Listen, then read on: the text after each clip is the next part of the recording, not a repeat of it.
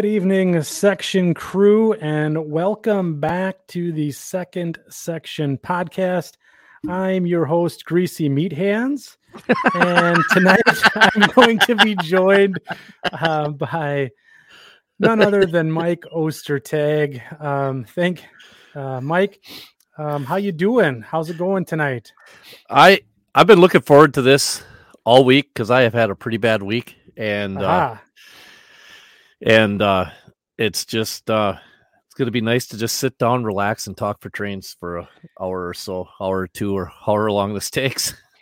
Yeah, I'm looking forward to it too, because tonight's main topic is something that you and I are pretty familiar with, and that's freelance model railroads. So I know that I got the old branding on tonight here for the Mascoutin Valley. I have double branding going on. You have tonight. Double branding. Ooh.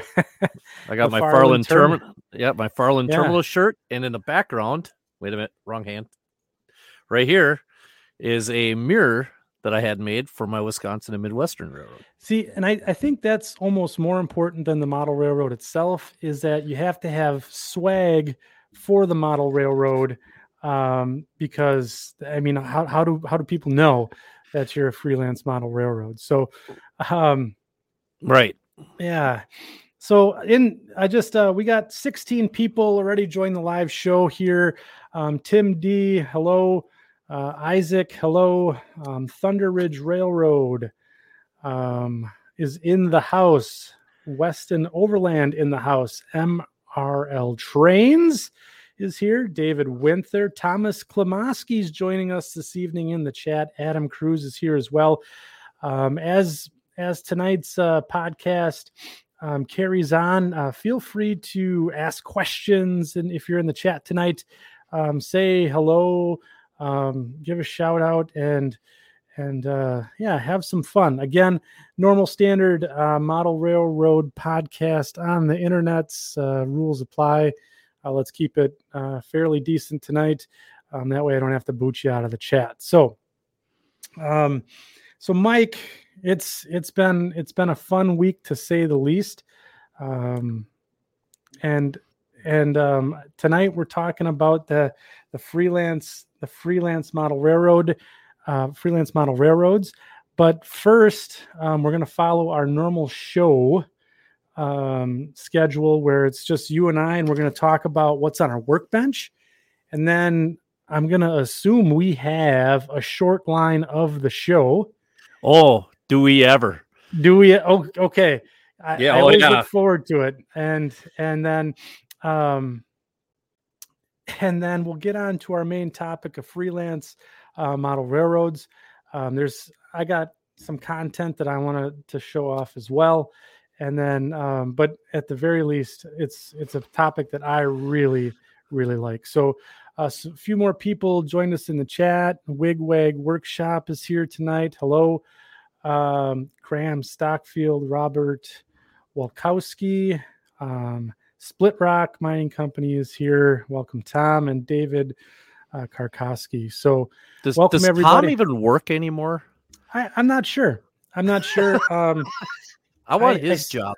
I see him online a fair amount. So yeah, good stuff. Anyways, so moving right along, it's been a fun week. Have you had much opportunity to get out on the workbench since our last show?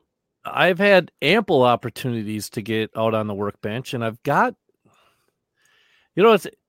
sometimes it's not always about the big stuff, the big projects that you're doing. Sometimes it's just the little things that you're doing. And sometimes it's just about trying something to see if it will work or seeing how something looks.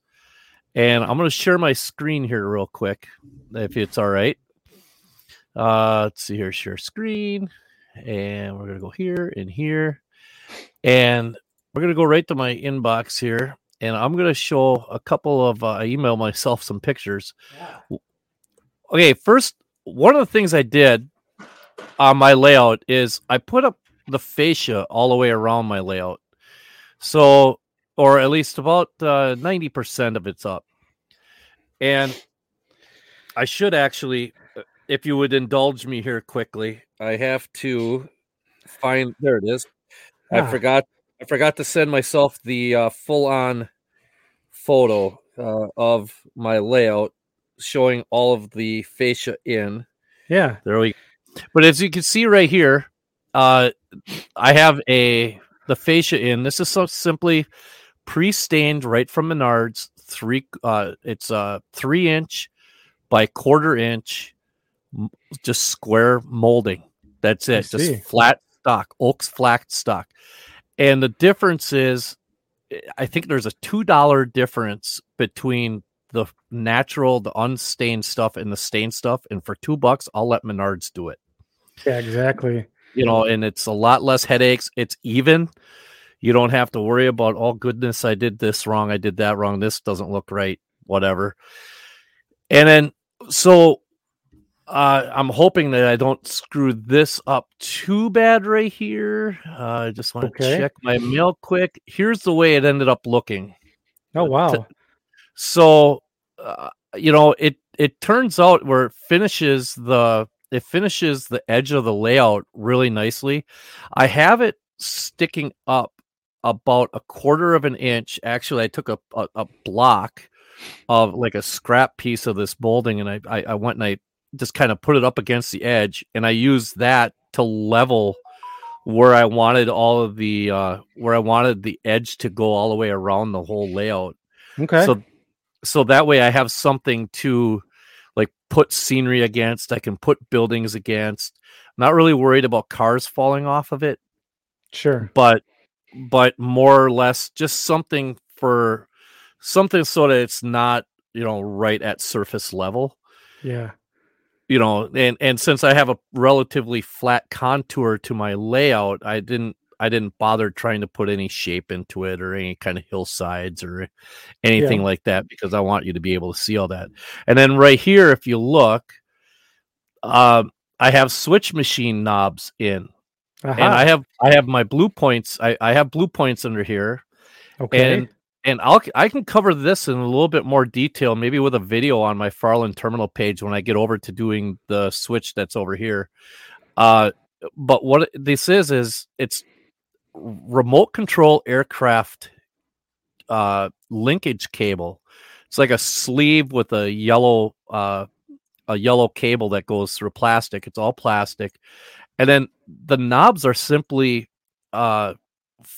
like flower pots, wooden flower pots that you could find where they just screwed through the bottom, or they come with a hole in the bottom. I just put a screw through it right into the linkage and just pulls it back and forth. There's no worry about it stripping out or anything like that. And the switches, they all work really well. Then the other thing I've also done is I've put in a couple of 3D printed proto throttle holders in a couple of spots on the layout. Yeah. These I got these done in St. Louis last year from the boys down at IO Engineering. And hashtag not sponsored. Hashtag not sponsored. First one of the night, folks. Hashtag not sponsored. But the beautiful thing about these is that they fit lower down. I do have a couple of other ones that I had to make. I had to build. They were laser cut, and they're really, really nice, but they sit way too high. Yeah, they're a lot higher up than what I prefer. And in order to secure them to the layout the way I want, I would actually have to put a piece and drop a piece down underneath where this is just to secure it. And I really don't want to do that. I've got them there as a backup, but I'm going to probably pick up a couple of more of these as time goes on. So another thing I did is Lines West. Yeah. Yeah. Lines West makes the Milwaukee Road style of switch stands. And not the Milwaukee Road wasn't the only one that used these. There were several railroads around the United States that used these. But the Milwaukee Roads are the most, known. And I use the Milwaukee Road's feather target for my Farland Terminal Railroad. And the reason I do that is, and we'll get into developing the story of your railroad later. But the reason I did this is because when the railroad was built, the Milwaukee Road was actually like a partner contractor type of thing. So they used their switch stands, So there's a whole different story and a backstory to this that I will get into a little later. Okay. But this does not operate yet. I haven't got that far, but I did just get it to the point where, hey, this looks pretty slick. Yeah. The other thing I've done is, again, from Iowa Scale Engineering. Ooh. These you cannot pick these. I am going to say this much right now. I hate it when people do this. I know. These are not. I do not believe these are available. What these are is it is the plate for the proto throttle boxes that they come in, the covers. Sure. And so I picked up a whole bunch of them for really not a whole lot. And I decided to use them as maybe a diagram plate. And so I just taped off the track diagram onto it with some of the Tamiya 6mm masking tape. Yeah. And I just took some orange spray paint and just went over the top of it. And obviously it's not done because I have to letter it and everything yet. And it's only on here with it's on here with blue painter's tape that's doubled over on top of itself. So it's kind of just sticking there. So it was just kind of mocked up. But here you can see those from the road, Mike. Though I mean, you would never know that that's just held onto your fascia with blue painter's tape. No, I know. I got kind of stupid lucky with it that way. But here you can see those little flower pots. You can see how they screw into the linkage. The other thing I did is I started to work on the rest of the trackage. This switch that was right here, it's actually right here. This is one of my other victim switches that had gotten all cattywampus on me earlier in the year.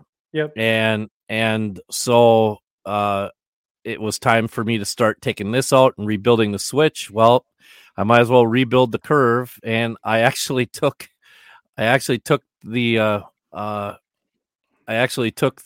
trackage, the flex track out all the way to the switch that connects right here. So like this, you can see the flex track still there when I took this picture. Yeah. I took it. This is all gone now. So now it all looks like this, as well as the lumber company spur. This is going to be Frischella's lumber. And then this is going to be, I'm going to reuse this switch and get it working the proper way.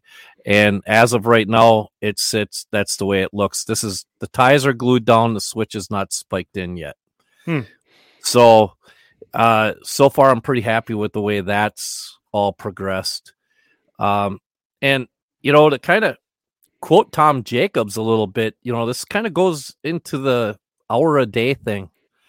Sure. You come down, you spend a half hour, 45 minutes, an hour and a half, whatever you have handy, and you just make yourself productive, and you just go ahead and do what you can do. And when it's quitting time, it's quitting time. This stuff isn't going to go anywhere. It's going to be there tomorrow. So you don't have to try to get everything done in all one fall swoop. So that's what I've been working on. A little bit here and there.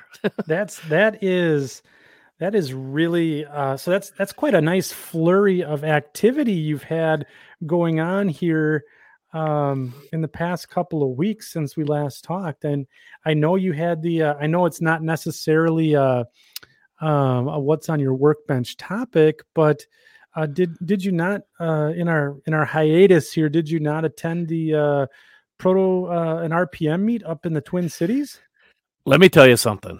Oh boy. I had one of the most fun Saturdays I've had in a long time over at the I believe it's the Twin Cities division of the NMRA's Okay. modelers retreat. It's basically an RPM. It's open to anybody.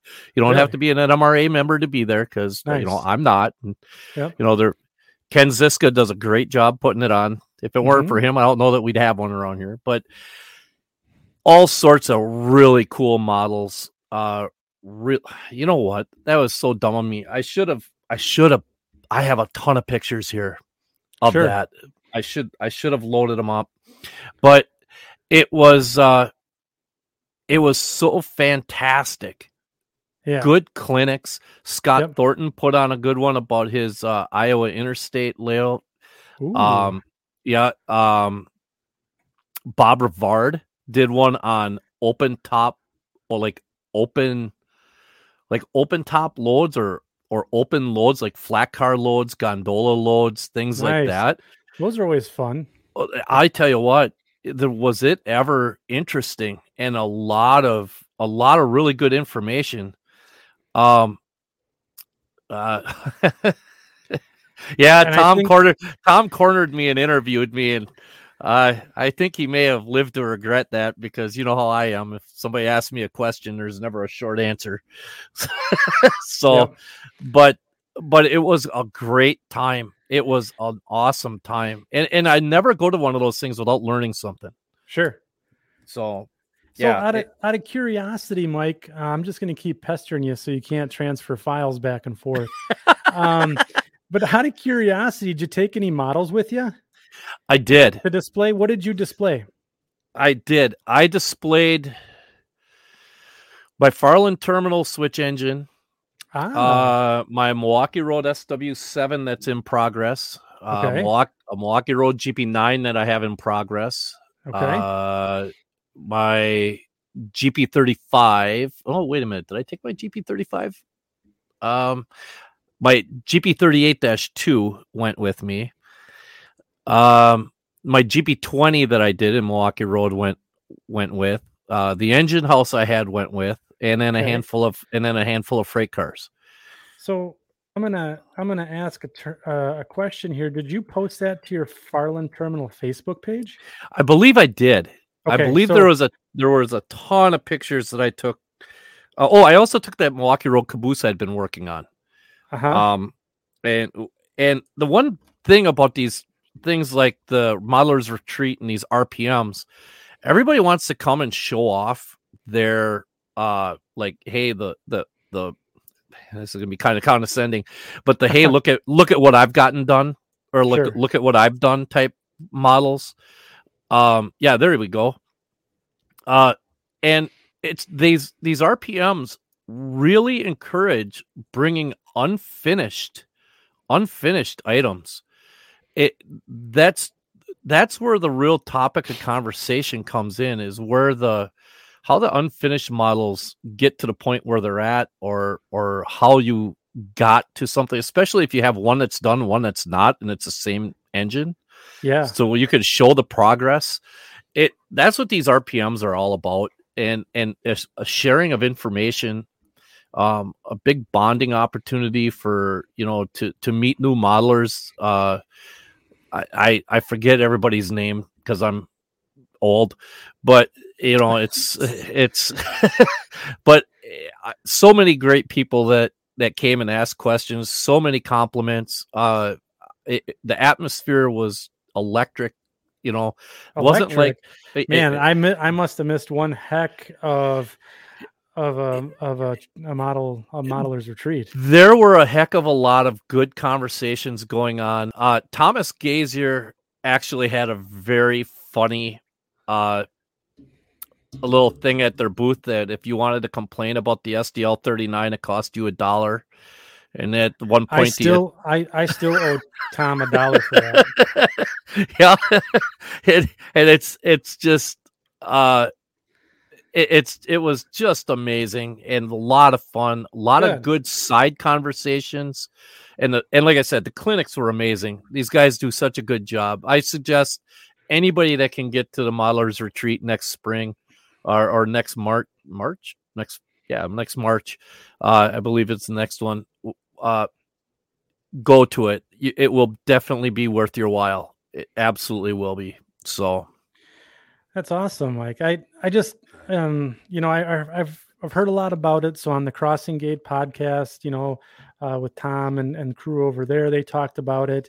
We had William Sampson on. I know he was a participant in it, and quite a few people in the chat tonight were there as well. So if you were there at the modelers retreat in the Twin Cities, just give a shout out and a howdy do and a thanks to Tom and the crew that helped put that on over there in the Twin Cities. So, I do want to show you one thing here quick. Okay. This is ridiculous. I cannot remember the gentleman's name, but he went, and I got to just double check to make sure I got this in here, because we're well-oiled machine here.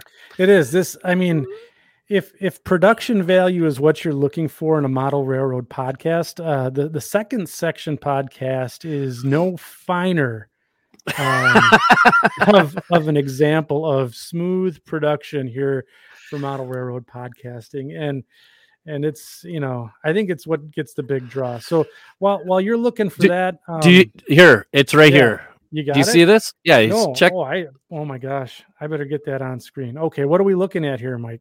That's an N-scale passenger depot that's completely fictional and completely scratch built. Wow.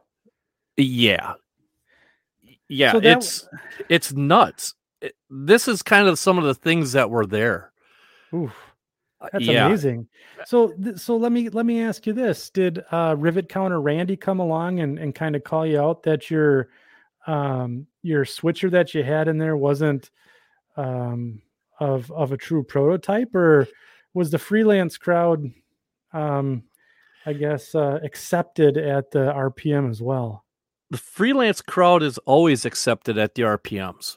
There were several freelance opportunity or let's see, what are they trying to say? Freelance displays is a good way of putting it.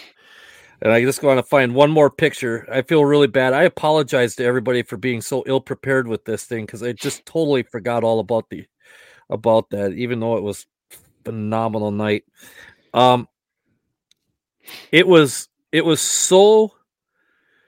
Let's see here. Where am I at? I'll have to send this.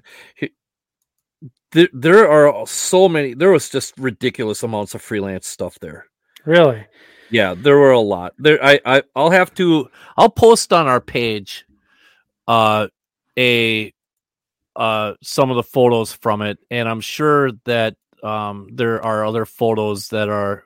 Here's another shot of that depot. Yeah. Pretty impressive. And this is all. He's told me it's just a conglomeration of a lot of different favorite depots that he's had. He just made it into one building. Wow. Yeah, it's ridiculous. It's very detailed. So, like I say, it was a lot of fun. Freelancers are more than welcome there. So that's awesome. So the name is just a bit of a misnomer. It's just for people that really enjoy good modeling and sharing the process and talking trains, right? It's a modeler's retreat. It's not actually a RPM. They just call it. It's a modeler's retreat. So that's outstanding. It's open to anybody that models. So cool. Well, I'm just chomping at the. How about you? Here. I actually did some stuff and things this week and this past couple of weeks that I'm really, I guess, proud of myself.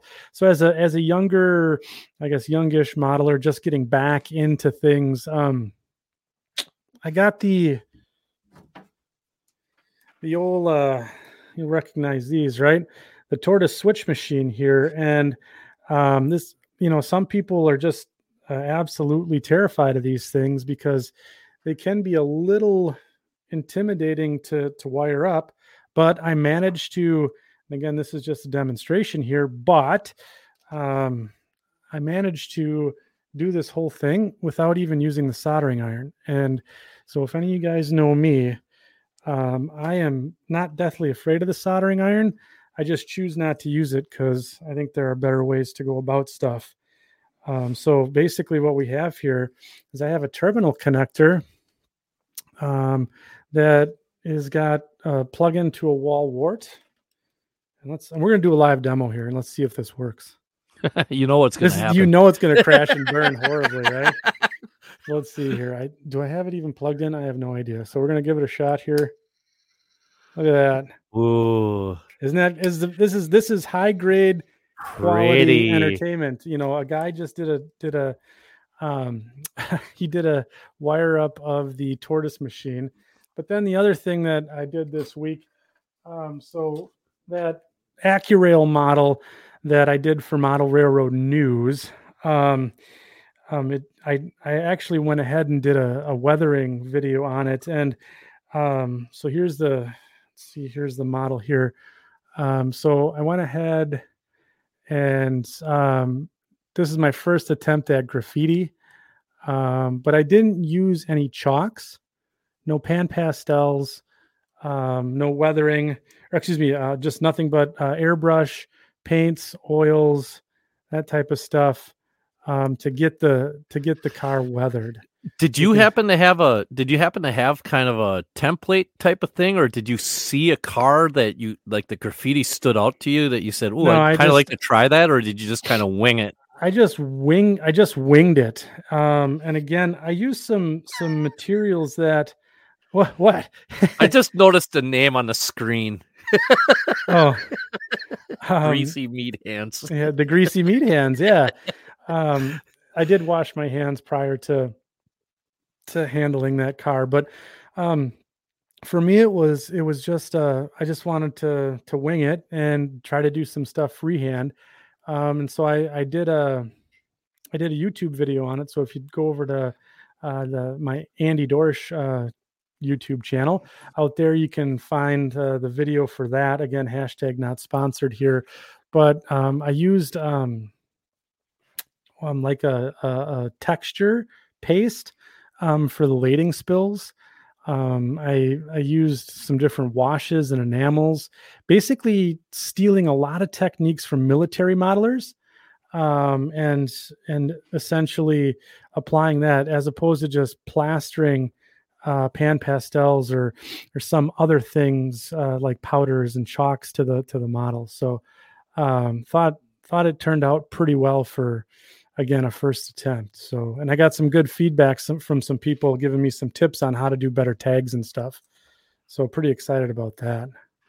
That's really cool. I'm not a big fan of graffiti because of the arrow that I model.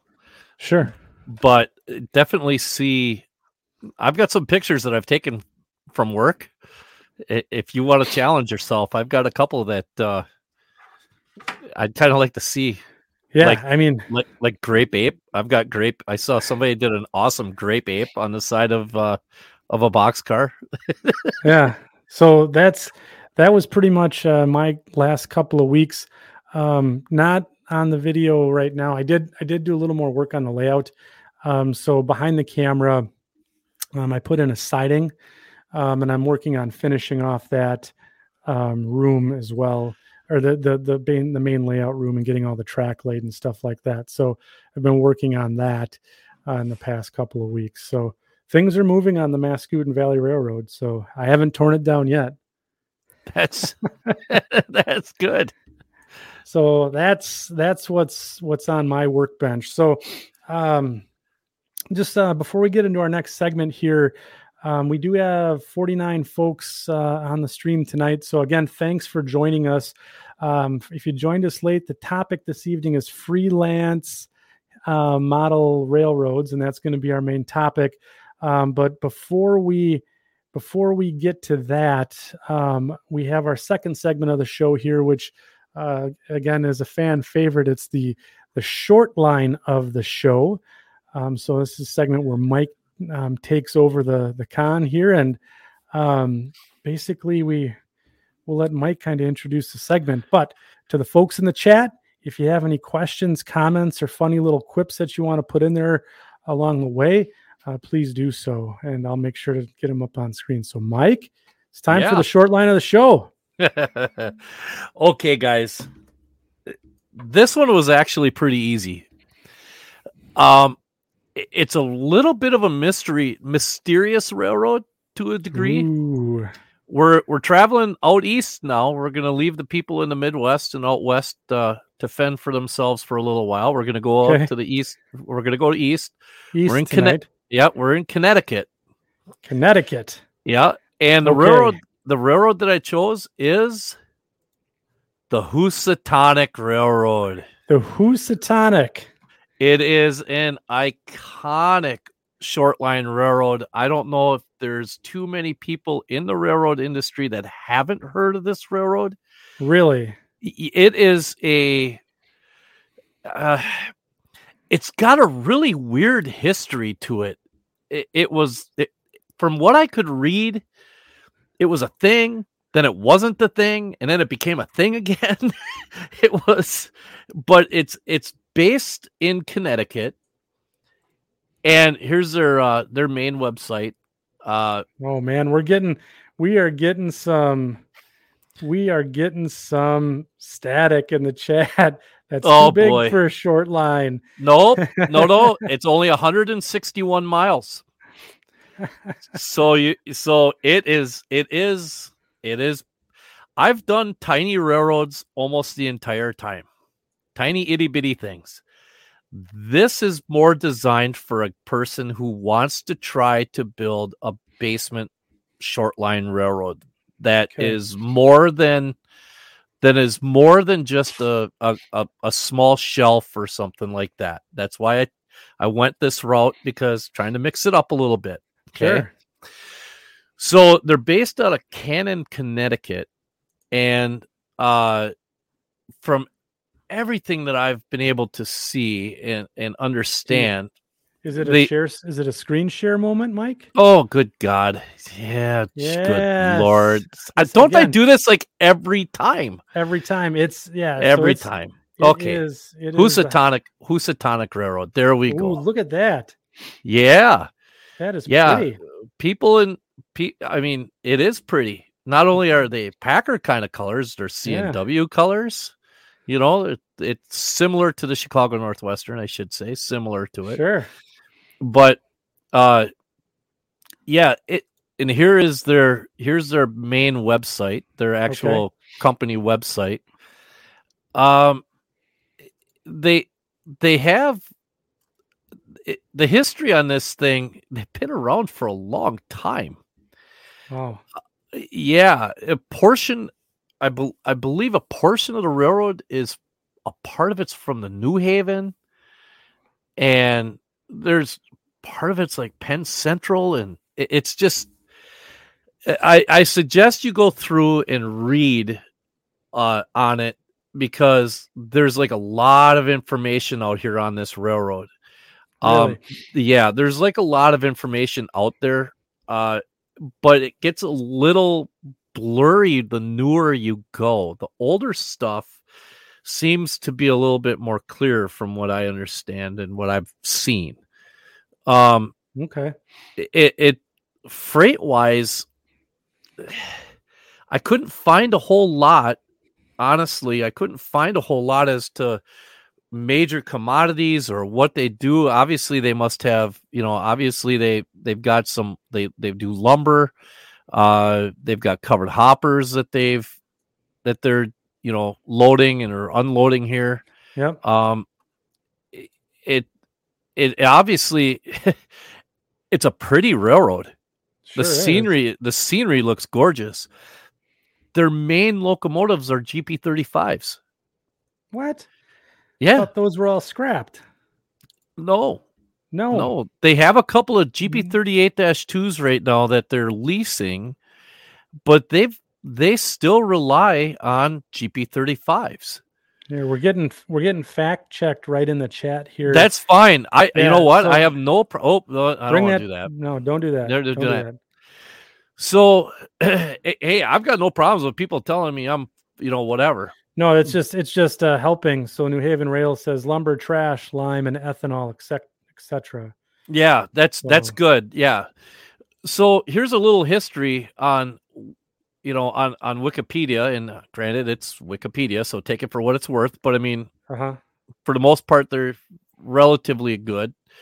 But it's a 161-mile railroad. It's been around since 1840. Whoa. Yeah. So it's not new. And there's just a lot of information on this railroad that it's kind of fun. It was kind of fun to do a little bit of research. They actually had passenger service, and there was talk at one time of possibly bringing some bridge traffic passenger service back to the line. And I'm not sure whatever happened with that. Yeah. So it's just, you guys are going to have to do, if you're interested in the Housatonic Railroad, you're going to have to just go through and take a look at what you have. I just got a bunch of pictures here. This is a GP35M, which got the paper air filter. Obviously, it must have been deturbocharged at one time. Yeah. I mean, how could you not like? Now, one thing, they don't have very many freight cars. They have hardly any. So right there, that helps with your modeling, because you don't have to worry about. You can just worry about the customers' cars that you need. Check this out. This is still running in Bangor and Aroostook paint. No way. Yeah, as you see it. This is 2014, but I have seen some pictures from 2020 and 2021 of this thing still operating just like this. They never painted it. Wow. Right? Well, I mean, if it works, why give it the DuPont overhaul? Right. At one time, they had a small fleet of RS3s, and I believe this is one of the last ones that were on the property. I'm not sure if this one's been scrapped yet or not. Wow. Even on the RS3, this paint scheme just flows real nice. But this is I believe this is a former Conrail unit, because this has been repowered with an EMD. It's got the two little radiator fans here. It's got the EMD exhaust stacks, and yeah, this has been repowered with an EMD prime mover in it. That's kind of cool. Yeah. There's another, I believe that's a EP9. Providence and Worcestershire. Oh, yeah, that's right. You're from the Midwest. You can't say those words. I can't say that. I can't. I know it's Providence and Worcester. Or what? Worcester. But I believe this is a former SP unit. If I remember right. And looking at the way the lighting is set up here, that kind of goes that way. Another GP9. Believe this has got heritage of New York Central or Penn Central, something along those lines. But still, just look at the modeling possibilities you have with this. You have a small fleet of locomotives that is very diverse. Even though you have similar models, each one is different. This one, dynamic brakes, the SP lighting package, all the different paint scheme, and then you go Pilot there. Lights on the Pilot. This has got the same thing, lights on a Pilot, but this has got the more traditional headlight location, paper air filter box that sticks way up. Yeah, right. Low profile fuel tank underneath. So the side skirting's been cut away. So there's a lot of different possibilities for modeling here. And I just got this GP. That looks like a painting, doesn't it? Yeah. It looks like something Bob Frischella would put together. I was going to say the same thing. Hashtag not sponsored, by the way. No. But if you do see this, in the Old Depot Gallery website one day, you know where you saw the picture first. Yeah, exactly. No, that is such a cool scene there, and that could be. I mean, if you're doing small shelf layout, or even like a small basement layout or a 4x8, you come down the stairs and you come to a scene like that. That's your icon scene right that's there. that's like your signature scene right here. Again, look at the brickwork on this, on the bridge abutment, and that it almost looks like sandstone or limestone block, right. And so Beautiful. it's gorgeous. This is absolutely gorgeous. And to be fair, geez, let's not start that. Anyway, in the Midwest, out west, you guys out west have got your absolute gorgeous scenery that you guys get to do. The Midwest, we've got our scenery that we get to do. The South, the same thing. But out east, there is just something about the scenery on the East Coast of the United States that is like different from everything else.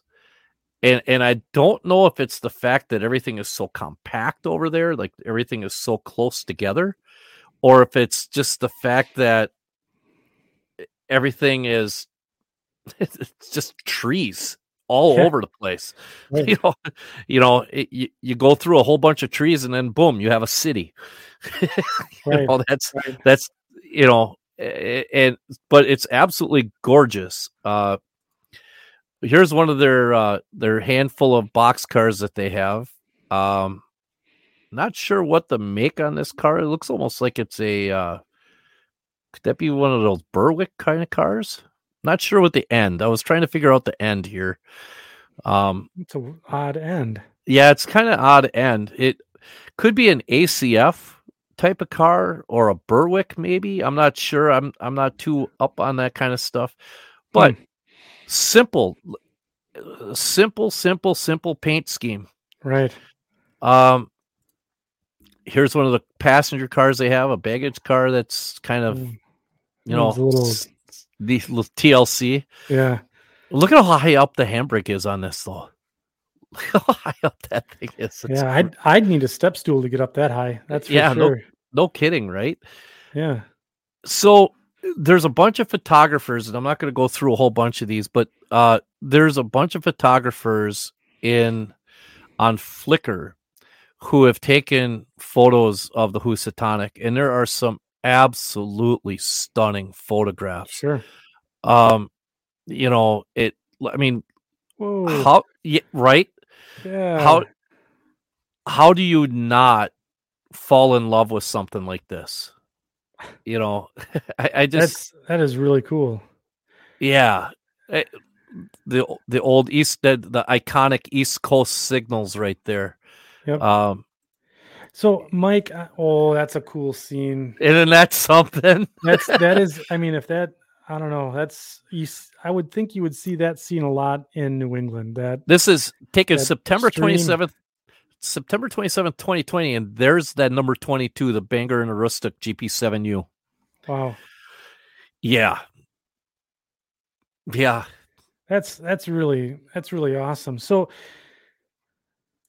this is like the Hallmark Channel for short lines. Who's this Iron Mule 2004? But there again, it's it's really cool little railroad. The Deeples, I mean, come on, really? Waterfalls? That's a dam. That's a damn waterfall. It's a dam. I mean, someone's going to have to fact check that. But again, so you're seeing a lot of picturesque scenery here. Basically, it almost looks like it's frozen in time in a little bit there but some really iconic shots. And then the locomotives, I mean, for the modern age, right? They're kind of a throwback to the 60s and 70s almost a little bit with, Penn Central, and they had a ton of Jeep 35s, didn't they? And and it's just if you are really the dieselshop.us, the diesel shop, all one word, .us. Mm-hmm. This is their they do a really good job of having like motive power rosters for nearly all the railroads in the United States. and they always try to do their best they can to get the history of the locomotives on there as well. Right. So, it's worth taking a look at, and I know it's bigger than what we've done in the past. I mean, right. I mean, it can't all be that. What was it? That 7 miler that we did? We did a 3.5 mile. 3.5 miler in California, right? Right. Yeah. So it was one of the biggest states and one of the smallest railroads. Right. Yeah, and this is one of the smallest states, and this is one of the biggest short lines. The biggest short lines. Yeah, right. Yeah. So, check it out. Have some fun with it. If nothing else, learn something about it, and maybe you might see something that, like a scene that they off of their line that, I might want to recreate something like that. Yeah, exactly. I always talk about looking beyond the photograph. You and I have talked about that, right? Where it's just not. It's not enough. Like in here, this photo, there's quite a bit to take away from this photo other than the 2 locomotives. So it's, it's all is about what you want to see in the photo and what you can take away from it, so certainly. So, but yeah, this was a good one, Mike. I just want to give a shout out to the chat. DNH and S scale, Robert Welke, New Haven Rails, Joe DeLuso. Thank you for adding the color commentary there about the railroad on the side and filling in some of the gaps. So just again, it was really cool to get all of this information about a little railroad all at once here. So thanks to the folks in the chat for keeping us honest and helping out. And Mike, that was a good one. Thank you. I tried. Now I've got to figure out where we're going next. What's after Connecticut? Anybody in the chat? Tell me right now. What's the state alphabetically? What's the state after Connecticut? I'll take a look here. That's man. Let's see here. No, we're not doing that. So, what I want to let's transition now to the main topic this evening. So we got 48 folks still with us on the live stream here. Yep. Typically our shows go from anywhere from an hour to hour and a half, maybe even 2 hours. So we're going to talk about the main topic of freelance model railroads this evening. So it looks like we got 51 up in the chat now.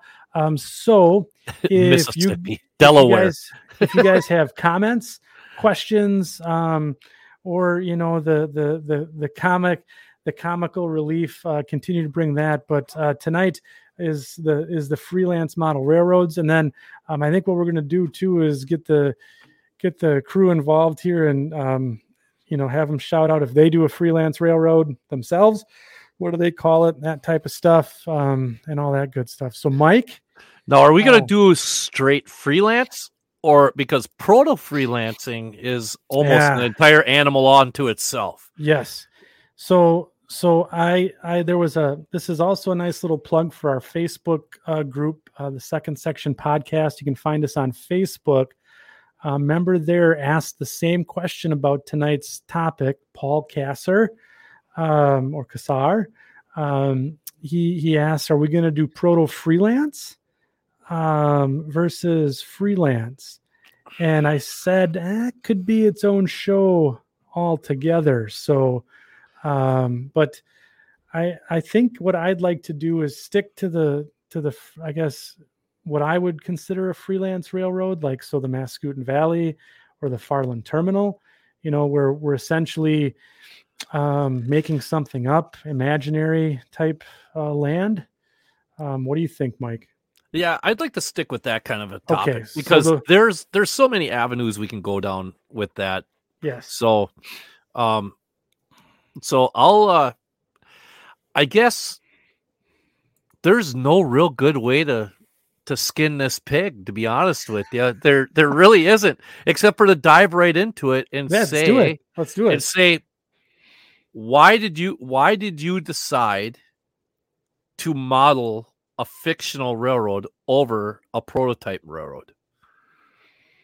Okay, so why did I decide to do freelance. So I Yes. think there's a couple of factors at play here.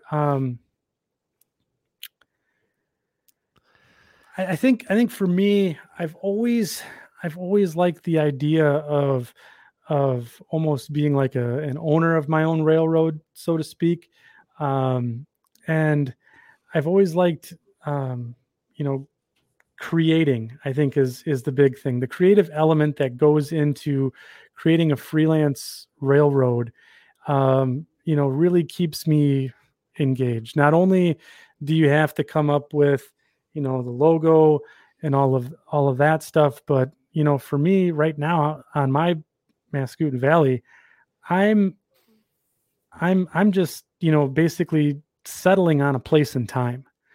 And so right now, the first iteration of the Mascouten Valley was set in the 1980s, but I've shifted that forward now into the early 2000s. So for me, I get to essentially play God in a sense and pick where and when my railroad happened in time. Plus, I don't have any limitations, so to speak. So long as I keep it within the time era, I can have possibly a -9 with a an SD39 all in the same railroad. So I think having that freedom to do it what you want is really appealing to me, as opposed to being really pigeonholed into a specific prototype, or even just having to,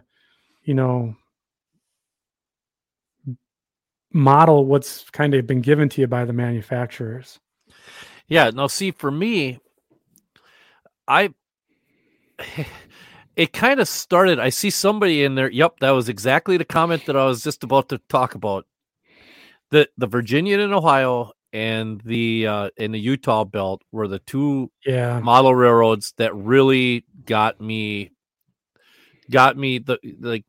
the most with the freelancing bug. And one of the things that I always admired about those two railroads was their ability to make them seem realistic. They seemed like they actually existed. Like with what's his name with the Utah belt. He has gone and progressed the railroad as time has progressed. So he hasn't said, I'm just sticking with this era, I'm not doing this, or I'm doing this. As actual time has progressed, he's actually progressed his railroad. So now the SD9s and F7s that we used to see in model railroader, those are all retired. They're gone. Right. Now it's all big 6-axle units and stuff like that. So Eric Brom, yep, or Broman, yes, and it's just really, really, really was fun. Was it Alan McClellan did the same thing with the V&O. Yep. Where at one point he progressed the railroad with newer power and things. As a matter of fact, I just watched his video about the Virginian in Ohio here not too long ago. And it was just a really, really interesting. Those two railroads were really interesting. Now, I've always been a Milwaukee Road fan. I've always been a Milwaukee Road guy. I've wanted to model that, and I just can't do it. And the reason I can't do it is because I also like the MP. I like the Katy. I like there's too many things that I like to want to pigeonhole myself into modeling just one railroad. So my solution was to come up with my Wisconsin and Midwestern years and years and years ago. I think I might have been 16 or 17 when I first came up with that railroad. And it's had several different layout iterations in the past, and I've never really completed anything. I've done a lot of work online with it, or like on the computers with it. But I created a railroad that, looking at the state of Wisconsin, there's a reason why nobody ever built a railroad diagonally from Green Bay, Wisconsin, all the way down to Dubuque. If anybody ever goes and looks at the topographical maps of the state, Some hills in the way there. Yeah, there's a couple of things in the way. But my Wisconsin Midwestern did some engineering marveling and overcame those things and went all the way to Dubuque. Then I decided to scale that back to just Green Bay to Portage. Sure. And now my Farland terminal is now a branch line of the Wisconsin and Midwestern that the Wisconsin and Midwestern abandoned or filed for abandonment, and to follow like closer prototype behavior, the industries and businesses that were being served by the Wisconsin Midwestern on the line got together, formed a company, and purchased the line from the Wisconsin Midwestern and created the Farland terminal. Sure. So I could still use all my Wisconsin Midwestern equipment, or use the Wisconsin Midwestern equipment, but I could still use Milwaukee Road. I can use Chicago Northwestern. I can use Katy. Anything that was around like 83 to 85, I could still use that. So, yeah. So I think this is kind of a good time. There was two questions in the chat that one came from Split Rock, and basically it says, does modeling a prototype box you in too much, or is it an asset that keeps you in the story? I think it's a huge asset, and it's also a burden. Sure. I think it's actually both, to be honest with you. The asset part of it is you know what you need to do. You know, when you look at a thing, you know the buildings you need to build, you know the industries you need, you know, right. All that stuff. All that stuff has been done for you in real life. Right. The burden portion of it is it limits you in your creativity, because if you're actually going to be, now, before I keep going on that thought, you can do whatever the heck you want. There's no limits to what you want to do. However, if you start adding things that weren't really there, now you get into the proto freelance side. I think there's three different trains of thought. You have the prototype modelers, you have the proto freelancers, and then you have the freelancers. None of us are wrong. None of them are wrong. None of them's one better than the other way. It's just how you want to approach your modeling. And for me, I couldn't do my prototype part with the way I wanted to. So because it was limiting for what I have here.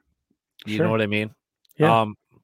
Like my house is kind of small. There's no way I'd try to model the Tehachapi loop here. You know. Right.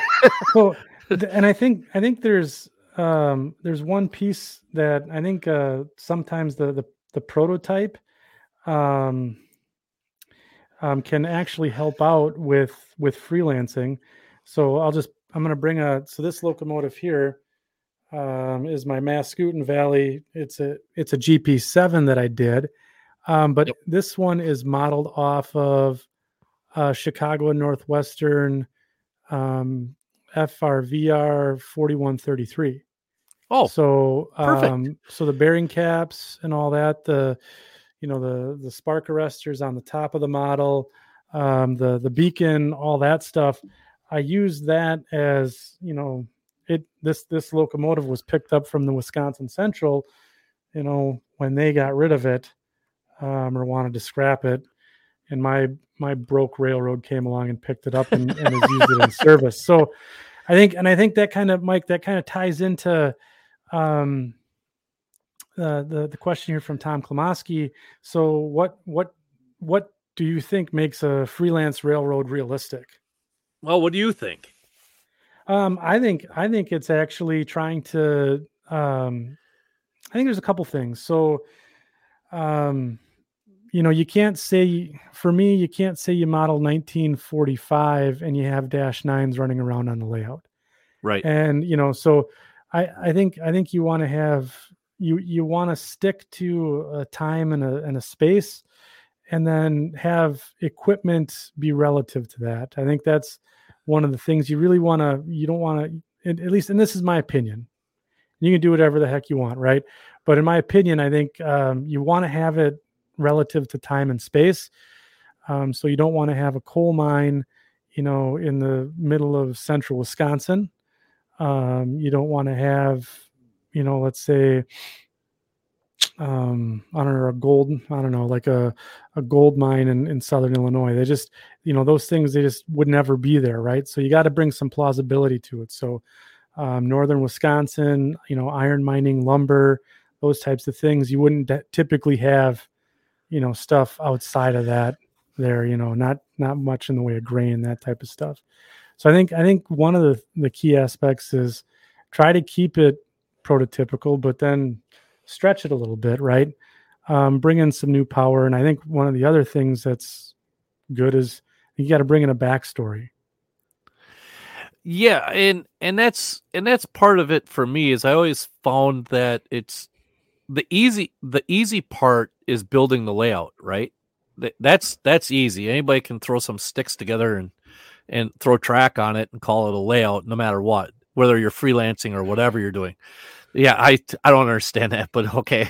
But to me, it's the story. What is the reason for existence for the freelance railroad? Freelancing does give, like you said, it gives you more freedom to be able to come up with things, but like you said, you're not going to find you're not going to find a huge like mountain type coal mining in central Wisconsin. Right. Wisconsin is basically paper agriculture. Northern Wisconsin is mining, timber industry, things of that nature. There are things that you can do. There's things that just look out of place. Now, it's not saying that you couldn't do it, but there's, because you can do whatever you'd like, but it's just, if you're doing the mountains of West Virginia, that kind of screams coal mining, and stuff like that. So I think depending on the location of where you want your railroad to exist from is kind of important in telling the story, and creating that backstory helps in your modeling. Sure. And there are some places out there. I think one of the railroads, I don't even know if it exists anymore, is the Great Lakes Eastern. And that railroad, I believe it was like Conrail and who all merged. It was like a couple of big Class 1 railroads merged together to create this one enormous railroad in the United States. And I have some decals. I have some HO scale decals for them, but the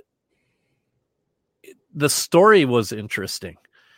It's I like going to guys' layouts who do freelancing. Mike Pulitzer. Sure. Mike Pulitzer, he does one called, it has a railroad called the Fitzgerald Western. His paint scheme looks very similar to Wisconsin Central paint scheme. He does freelance railroading, but with a semi-prototypical twist to it. Yeah. Because he's kind of on the edge of freelance, proto-freelance. He has town names that exist, but not everything that he has is exactly what it's supposed to be, where it's supposed to, in those towns, because he's taken the liberties to use modeler's license, which is great. And his layout's his layout's always been a lot of fun to run and operate. And so, yeah, I think when it comes to doing it and figuring out what you want to do, deciding how big you want to be is one thing. If you want to have a layout or a railroad that is BNSF UP type size, go for it. Sure. You can have the railroad as big as you want. What part of it are you going to model? See, that's the difference. Right. Here. Right. So I think that brings up another. So I guess the big topic that we're hitting on here with freelance railroads, right? So you look at the Utah belt, you look at so we'll throw Split Rock under the bus here. You look at the Split Rock Mining Company. You look at some of the other big, or the, I guess, published freelance model railroads out there. They're all The plausible, Maumee. right? Yeah, the Maumee, or the was it the Allegheny Midland, right? That Yep. was a Tony Custer model railroad. So, like those freelance railroads all had that thing of plausibility working for them. In the Virginia and Ohio is another one. They looked like they were a real. They at one point were a real railroad. There were, I guess, rumors or fan fiction about Alan McClelland making up business cards for his model railroad and going to coal mines and handing this VNO railroad to people, and it was almost like they just believed them, and he would walk in and get in shots for his railroad that he was trying to build. And so I think that's part of it is really try to make it as plausible as possible. Well, look at guys like Tom Johnson with his Logansport and Indiana Northern, and now he's got moved down. That's gone now, and now he's down in Florida, and he's got a bedroom size. I think might even be smaller than Tom Klomoski's size. That Really? Is Cass County Railroad. But there's that, and we can't be doing this without talking about Mike Conflone. Sure. And the Allagash Railway and the things that he's done. And he's actually flip-flopped back and forth a little bit with the completely freelance, and then going to hey, my railroad got bought by a Guilford, so now all this prototypical stuff comes flying in or starts to make appearance. And I believe he may have gone back to being independent again. So I think that's one thing that doing freelance railroading, like you say, gives you the plausibility. Plausibility can be measured in a lot of different ways, depending on how you or what you're trying to accomplish, I guess would be the best way of doing it. Like if you want a Luke Lemon size layout, and I do. And who wouldn't? Right. You could really go, all sorts of crazy with what you're doing, because you have all the room in the world. Now, on my hand, I have very limited space. I know you have somewhat limited space. Awkward space. Awkward space. Not everybody's got a perfect rectangle to be able to do their stuff in. So it's sometimes you have to fit the railroad to your room size that you have. Sure, exactly. So I guess that's the other thing, right? So let's talk about equipment. So you on your, so you have the Farland Terminal Railroad, right? Yes. And what was your main determinants for essentially putting together the locomotive roster that you put together? Or even better yet, before we even go down that road, how about a logo? How about picking your logo and any influences there? And why did you pick the color scheme you picked? Okay, well, I'm having a technical difficulty. My boom mic is about ready to fall right off here. It's looking good. Reason. I mean, again, top rate production here from the Second Section podcast. # not sponsored. No, who would want to sponsor this? Yeah. So we do have a question here from Split Rock. What years is the Farland Terminal in the Mascoutin Valley situated in? Farland Terminals 1983 to 1985. Okay. And the Mascoutin Valley has been propelled forward from 2000 to 2005. Yeah, and I'm not saying that I wouldn't or won't at one time advance my railroad into a more modern era. I'm just trying to stick with what's available in S scale right now to help accommodate equipment and things of that nature. So, right. I don't want to start. My railroad's not designed to be huge. So, right. Now designing. What was the question you asked me about? So we're going to talk about two questions here, and if other people in the chat have questions that they want to bring up, and in fact, why don't if you have a freelance railroad out there, why don't you put the name of it down in the chat, and we'll bring it up here, so you guys can get a little press on your model railroads out there as well. But Mike, I just want to talk about like what were the driving factors in picking the logo, picking the paint scheme, essentially for your equipment? Okay, I'm going to start with my Wisconsin Midwestern, and I don't know. Do you have a picture of one of my Wisconsin Midwestern units? I do, and I can bring it up. Yeah, could you do that if it's not too much? Because I don't have one handy right quick. I do have one. I do. I got the GP28, okay. Right? Okay. So yeah. I'll bring that up. All right. So one of the driving factors before I get to my Farland terminal, when I was in HO scale, my railroad was the Wisconsin Midwestern, and that railroad still exists. The whole premise behind the railroad was the fact that we weren't rich. We did not have, an enormous amount of money to be able to afford flashy paint schemes. We did not have money to be able to afford things that needed paint schemes and high maintenance things regarding the paint schemes on the locomotives. So one of the driving factors behind how I designed this is I read an article one time about the Rock Island and when they went with their bankruptcy blues scheme. And the question is the fact that, or the question that was raised was, why would a railroad that was in financial discord use such a flashy paint scheme that required so much maintenance to keep looking nice? It was a beautiful paint scheme, but it cost a lot of money to not only paint, but to maintain.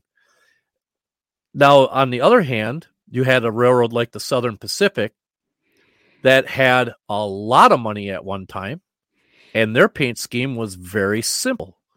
It was just, the red nose with the solid gray body. That was it. And it said Southern Pacific on it. Right. That's where I drew my inspiration. Now, the colors on mine is Santa Fe blue on the bottom here, the sill, and then L&N gray, Louisville and Nashville gray. And Don Manlick did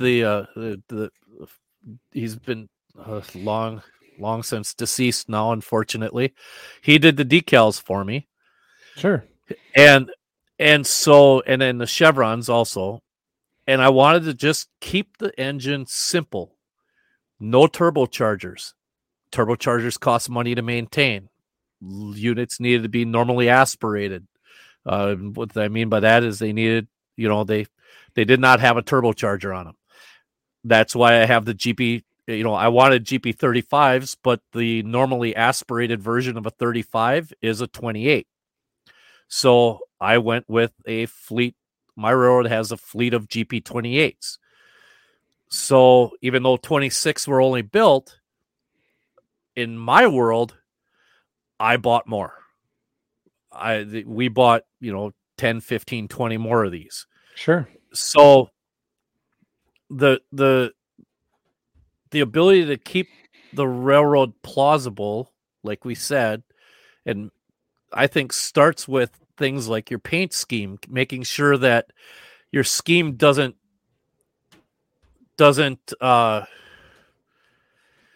how can I? It's a really weird word. It's almost like you don't outkick your coverage, right? So, Right. Yes. Exactly. yeah. So basically, you don't want to go all bankruptcy blue if you're modeling a struggling railroad. Right. Now, I did at one time do a bicentennial unit that I was really happy with, and I Yeah, can't for the life of me figure out what I ever did with it or who I gave it to or sold it to, but it was red, white, and blue, and it turned out great. It yeah, turned out great. It was just something like Luke is always talking about. It's something different to make the regular stand out a little bit more. yeah, exactly. So that's kind of the way I came up with my paint scheme. And I know you have a very similar paint scheme that's very simple also. Yeah, I You mean, know, mine is very very simple. So the Mascoutin Valley, it's just basically whatever they could get their hands on. So this is just a green dip, not very original. The M is actually an M and a V together, but that was based off of the Rock Island logo. So it was made up in the 70s. So I have a green locomotive here. This is a GP7. And then I have my other locomotive here that I have painted up as an SD35. And this, I put the story behind it that it was an ex-Southern unit. So it has I like that. has the chevrons and all that, to go with it. But again, very simple. Not much going on with it. I didn't, again, didn't want to have something too flashy that I couldn't maintain. Right.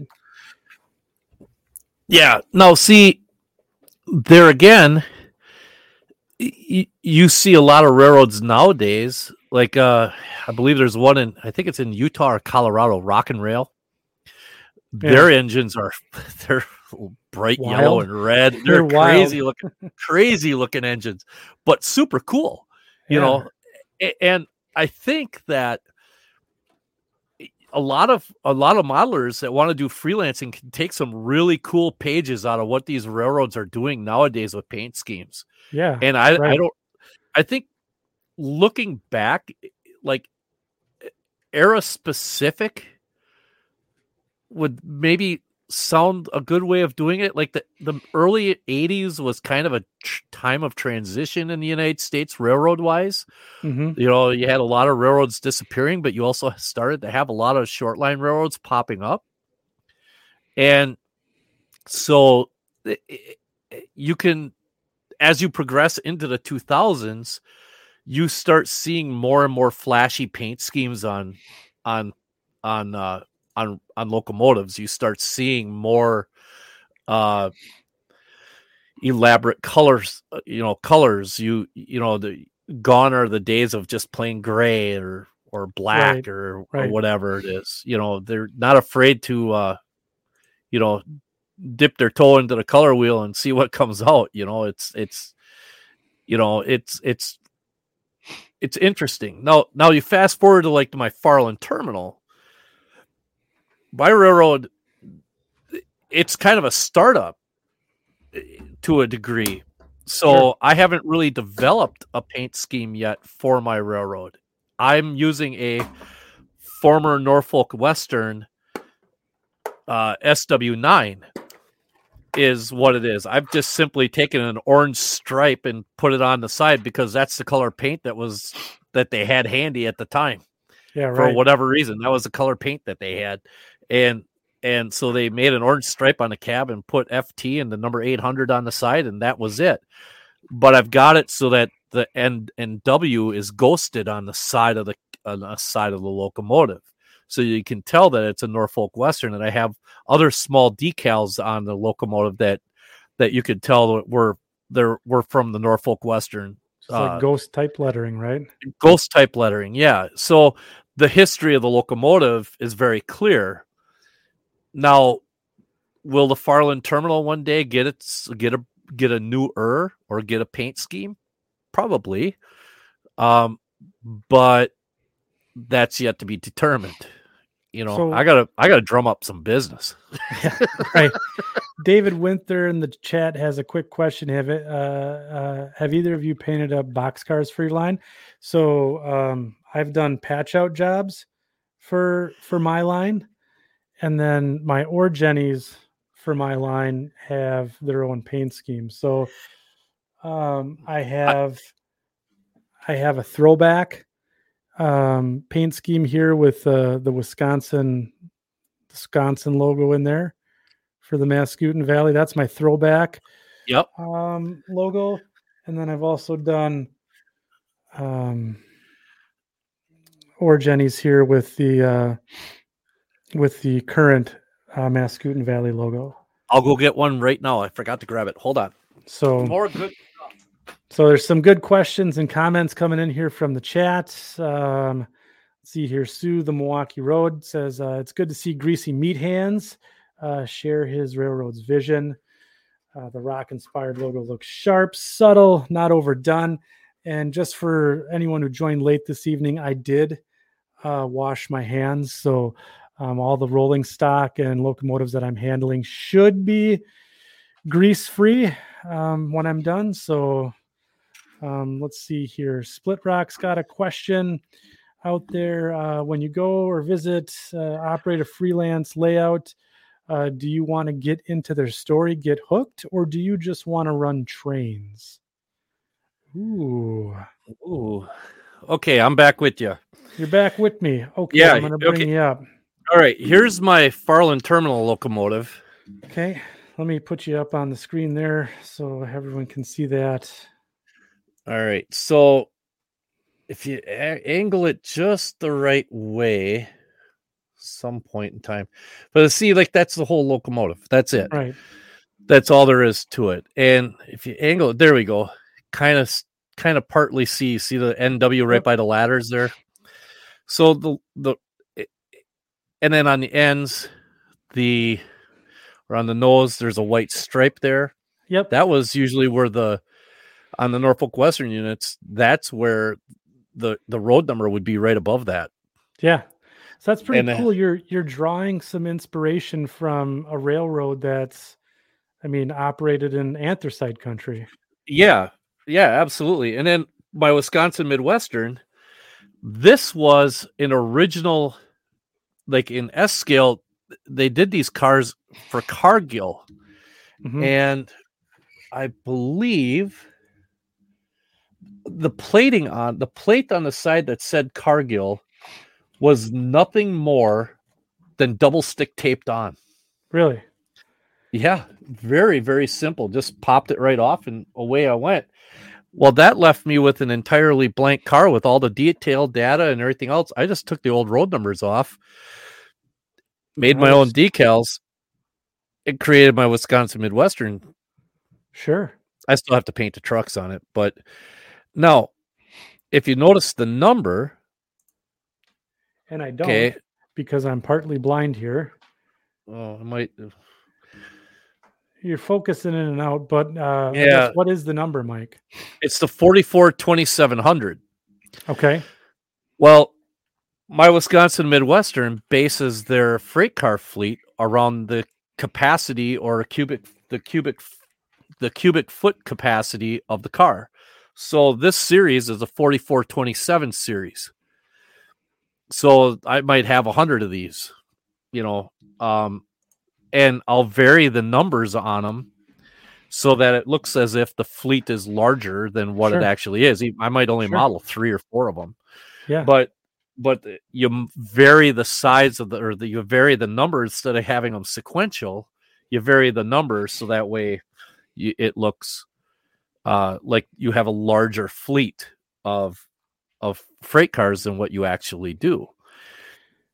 So there's a couple questions I do want to get to, Mike, and I apologize for interrupting. So Split comes back, says, when you go or visit, operate on a freelance layout, do you want to get into the story, get hooked, or do you just want to run trains? Yes. I really enjoy. I'll say that I do want to run trains, but I do really enjoy the backstory that the modelers come up with and the creativity that, they use to say, well, we're taking equipment from this era and that era, and from this railroad and that railroad, and interchanging here. And it started off as a 5-mile piece of track back in 1804, right? So those are the things I really like to get into with the story. But again, at the end of the day, sure, I love running trains. In that bottom line, we all like running trains. I mean, that's but yeah, I find it very interesting, especially when it comes time to how they've done their rosters and how, where, like you said before, where they've drawn their inspiration from. Because I think deep down, every freelancer actually will, like with my Milwaukee Road switch stands. There's no doubting those are Milwaukee Road switch stands. Right. I'm going to have them on my layout. There's my Milwaukee Road influence on my layout. Yeah, exactly. I think that every freelancer has those prototype influences someplace on their layout. Right. And so, like for me, I'm going to have a Chicago Northwestern depot, right? So I got a Rinse Relic number 2 C&W depot. I want that on my model railroad. And it's going to be, that C&W influence on the Mascoutin Valley. Yeah, I mean, when you talk about doing freelancing, there's so many rabbit holes you can go down. I think that once you've settled on the where and when, you need to kind of go with the why. Because every railroad just doesn't exist just for the sake of having 2 pieces of track or 2 rails next to each other and having cars go back and forth. There's always there's a purpose behind it. Right. And so, like for my Farland terminal, I'm just a small little railroad that is servicing a handful of small customers that wanted to maintain rail service. The track isn't going to be the greatest. It's not going to be the prettiest. It's not going to be 60-mile-an-hour mainline stuff. You're just going to be trundling along, along a beat-up old railroad. Now, my Wisconsin Midwestern, that railroad is designed to service the central Wisconsin agricultural industry, the paper industry in Green Bay. It's supposed to be a bridge route for between Green Bay and like the Milwaukee Road and Portage, to help bypass cars that need to go west to the Twin Cities without having to go all the way to Milwaukee. There's far deeper purposes there for what that railroad is involved in doing. And so finding the why for your railroad, like Thomas Gazier's Split Rock, everybody over there at the crossing gate, they always joke about him. He moves dirt. Red dirt. He's moving red dirt, but there's different types of red dirt. But you go and you take a look at photos of his railroad and his layout. There's no doubting what that is. He's there to move ore, and to piggyback onto that, if you ever stop and take a look, he made a very good point with their last episode. He doesn't say a railroad on there. He's a mining company. Yeah, right. So like LTV, North Shore Mining, these guys have big railroads, big pieces of railroad operations. But they're a mining company. Right. Or Erie Mining Company. Or right? Erie Mining. So you could be an industry. Well, look at what we did when we were down in Arizona, or not Arizona, Colorado for the electric railroad that was just all to itself.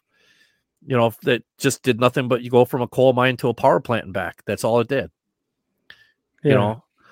So I think you need to establish the why, And then you can start really diving into what you want to do as far as what you want your layout to look like, you know. Yeah. And I think that's a really good point that just adds to that plausibility, right? Your railroad should have a purpose. And I think that's one of the things of, or one of the, I guess, keys to making your freelance model railroad, almost, to be as realistic as possible, is that purpose. Otherwise, you're just basically,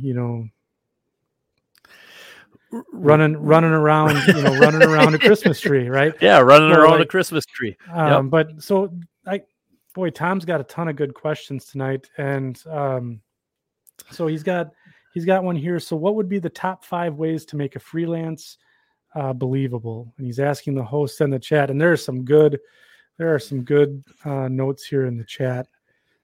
Boy, I tell you what,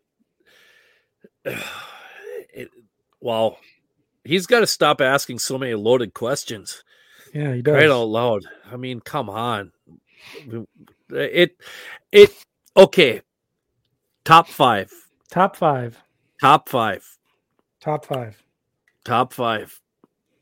Number 5 from the home desk, from the home desk in Poughkeepsie, Indiana, or wherever the heck it is. Okay.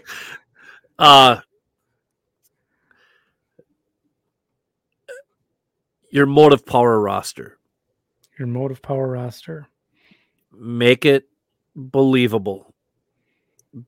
Because if you're running, and what I mean by that, this is just my personal opinion, if you're running a railroad kind of like that little lumber company railroad, or that little lumber that went out in California, right? You're not going to be putting -9s on that. You're not going to have AC 4400s running on that thing. You're not going to have 200 car trains. Right. So make your rosters believable. That's number 5. Make your rosters believable. Yep. I'll let you handle number 4. No, this is per person. Oh, number 4, I would say would be minimize the exaggeration. So there's always something to be said about making industries larger than what they realistically should be for where they're at. Yeah, that's a good one. Sticking to your era. So, you may have a paper mill, let's say a paper mill. And if you have it in some small, tiny little town, most likely you're not going to have this enormous paper mill that is like sprawling and takes up 100 acres that gets 200 cars a day and all this other kind of stuff. In all likelihood, that paper mill isn't going to be in a town of 500 people. However, making sure you have the industries that are set for that era and the size that you really realistically can handle, because sometimes some industries like paper mills and stuff can get a little unruly. So make sure that the industries that you are modeling are realistic. That's my number 4. Okay. Modeling industries realistic to your setting. Yes. That's a good way of putting it. Okay. My number 3. Do not overload your layout with track. That is a issue on no matter what you're doing. But when it comes to doing freelance, I feel it's especially important because you have to create the track plans for everything you're doing. There is no prototype to draw from. You're creating everything. Now, you could take nuances of prototype railroads and kind of twist them into what you need. But when it comes to loading up a layout, making sure that you are not putting like a foot wide layout and you don't have 10 tracks going all the way across, Right. Making sure that you have a track plan that will fit your layout, I guess would be a good way of putting it. A track. I guess that's the best way I could put it. That's my number 3. Okay. Number 2.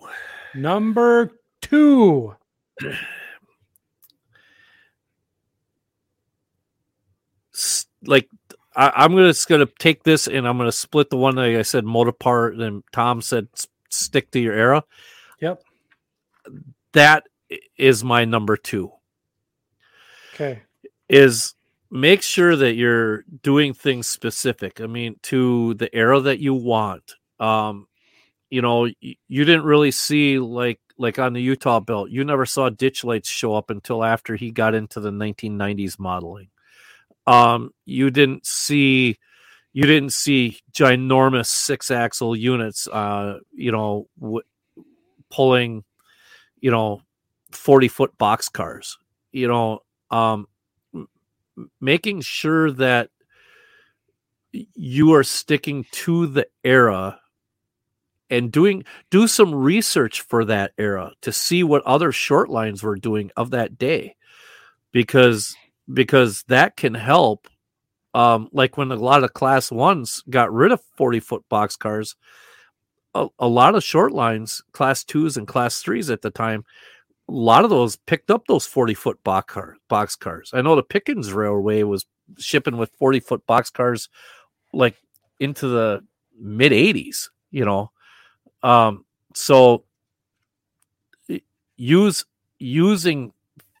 making sure that the era that you're paying attention to the era that you want to model, and having your equipment reflect that. Sure. And my number one thing is, and this is going to be so cliche. This is just so cliche, but it's true. Have fun with it. Have fun with it. Have fun with the process. Sure. Talk to other guys who do freelance railroading,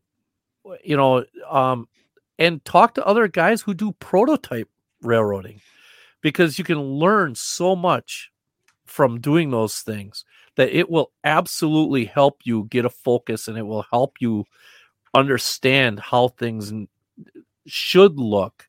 Because I find freelance railroading very difficult, because you have to tell the entire story. There is nothing there that's been done for you. Right. So you have to, everything from the backstory to what you're actually modeling, all of the stuff in between, you have to have almost a reason for. And so have fun with that process. And I think that if you're having fun with that, you're learning from it, and that is going to make your modeling so much better. I think your railroad will become very realistic and very plausible, because you've taken the time to be detailed about what you're actually trying to do. If any of that makes any sense. Whew. No, that was good. So those are pretty good. I guess 5 things that you want to do to make it realistic. I'll give you my 5 in the abridged version. I think there's something to be said for number 5 in the name of your railroad. So it should sound railroady, I guess. So like the Mascoutin Valley is named after a region. I wouldn't call it Phil's Railroad or Tommy's Train Extravaganza. So stick to something that is how railroads are typically named. So like Wisconsin Central, Southern Pacific, they talk about places, geography, those types of things. My number 4 would have to be your paint scheme and graphics should reflect your time era. So I think that's key. It should, there are some wild paint schemes out there in the modern age, but if you're doing the 70s, right? What was the predominant paint scheme? Penn Central, right? Very Black. simple. Yeah, exactly. Sioux Line, red and white. Milwaukee Road, orange and black. But it was, big blocks of color. It wasn't intricate, painted details. So I think your paint scheme should be related to that era that you're doing. If in the newer age where it's a little easier to do some fancy stuff, yeah, do some fancy stuff. But if you're doing 60s and 70s and 50s, keep it simple. I think for me, the third thing is the equipment should match your era, right? You don't want dash nines on the layout with a Mikado, right? So, unless you're running an excursion train or something like that. And then I think, if you're going to have your own railroad, try to run it like a real railroad. So don't have too much of, unless you're a giant class one, don't have too much in the way of diversity of like, let's say EMD versus Alco power, right? If you're a small railroad and you're an Alco shop, you should probably all be Alcos, because you want to, the real railroads maintained the actual, or when they maintained them, they wanted all the Alcos so that they could cannibalize parts and stuff like that, make it easier to maintain their fleets. And then I think the last thing, am I on 4 or 5? I don't know. But I'll just make it the last thing for me is, I forgot what I was going to say. But I think for me, I think for a freelance railroad, you shouldn't be afraid to incorporate the prototype into your freelance. It could be a great guide. You don't have to make every aspect of your story up. So like, for example, if you really like the Chicago Northwestern Thrall bay window caboose, you could have them run around on your railroad. And you could say you picked a few of them up at the end of an order from Thrall, and you went in on it with the CNW or something like that. So I think having those things, and like your Milwaukee Road switch stands is a great example. Use some prototype details to help pull that I guess to help you tell that story, so you don't have to make everything up. It's interesting that you mentioned the caboose thing, because that actually happened in real life with the Green Bay and Western. Yeah. So there's actually two of the Green Bay and Western cabooses were actually part of a Chicago Northwestern order. They were built to CNW standards. The GBW just needed 2 cabooses, and they just tacked those onto the order. And I can't remember if it's the 6th. I can't remember the numbers right off the top of my head, but there were 2 of them. And so those kind of things make, like what you were saying, that's completely a plausible thought process, because those things happened all the time. Like the Milwaukee Road U-boats, I think it's the U-33Cs. I think they were built to BN standards. I think those were actually piggybacked as part of a Burlington Northern order. Right. So, there's stuff like that actually happens in real life all the time. So, got another question from Tom here. And again, if anyone else has questions out there for Mike and I, please throw them down. So from Split Rock, what steps will you take next to make the Farland Terminal and the Mascoutin Valley more believable? Well, I'm going to let you handle this one first. I think I think for me, the next step, since I've moved my railroad up into the I guess the 2000 era, I know very little about operations in the 2000s aside from what I see today. So I'm going to have to go and do some research on how trains, does it differ, how they moved across the systems from that in the 80s. I'm going to have to update my locomotive roster a little bit, and some of my rolling stock. And, we're going to have to get rid of roof walks on cars and no cabooses anymore. So I'm going to have to do end of train lights and those types of things. So I think there's going to be a little bit of equipment overall, but I'm going to have to do some research because I want it to be as believable as possible. So I'm going to have to research the prototype to essentially figure out how I want to make my freelance railroad. Yeah, and for the Farland terminal, I think the next step into trying to make it as realistic as I can is to, once I get the track done, actually run it and see what works, what the best way to run it is, and then come up with an actual operation plan. It's the way I have my track layout set. It's not exactly conducive to doing everything along the way. Sure. So there's some things that I'm going to have to learn how to do. I'm trying to draw back to when I worked on Dakota Rail, and there were certain things that we did on the way, like you'd go one direction one day, and then the next day you did all the stuff that way. And then the next day you came back and you did the other stuff the other way. And it was trying to figure out, because, as my railroad's name implies, and it's been mentioned before, modeling that last mile, Yep. That's what my railroad is I'm modeling that last mile or 2 miles or whatever you want to call it.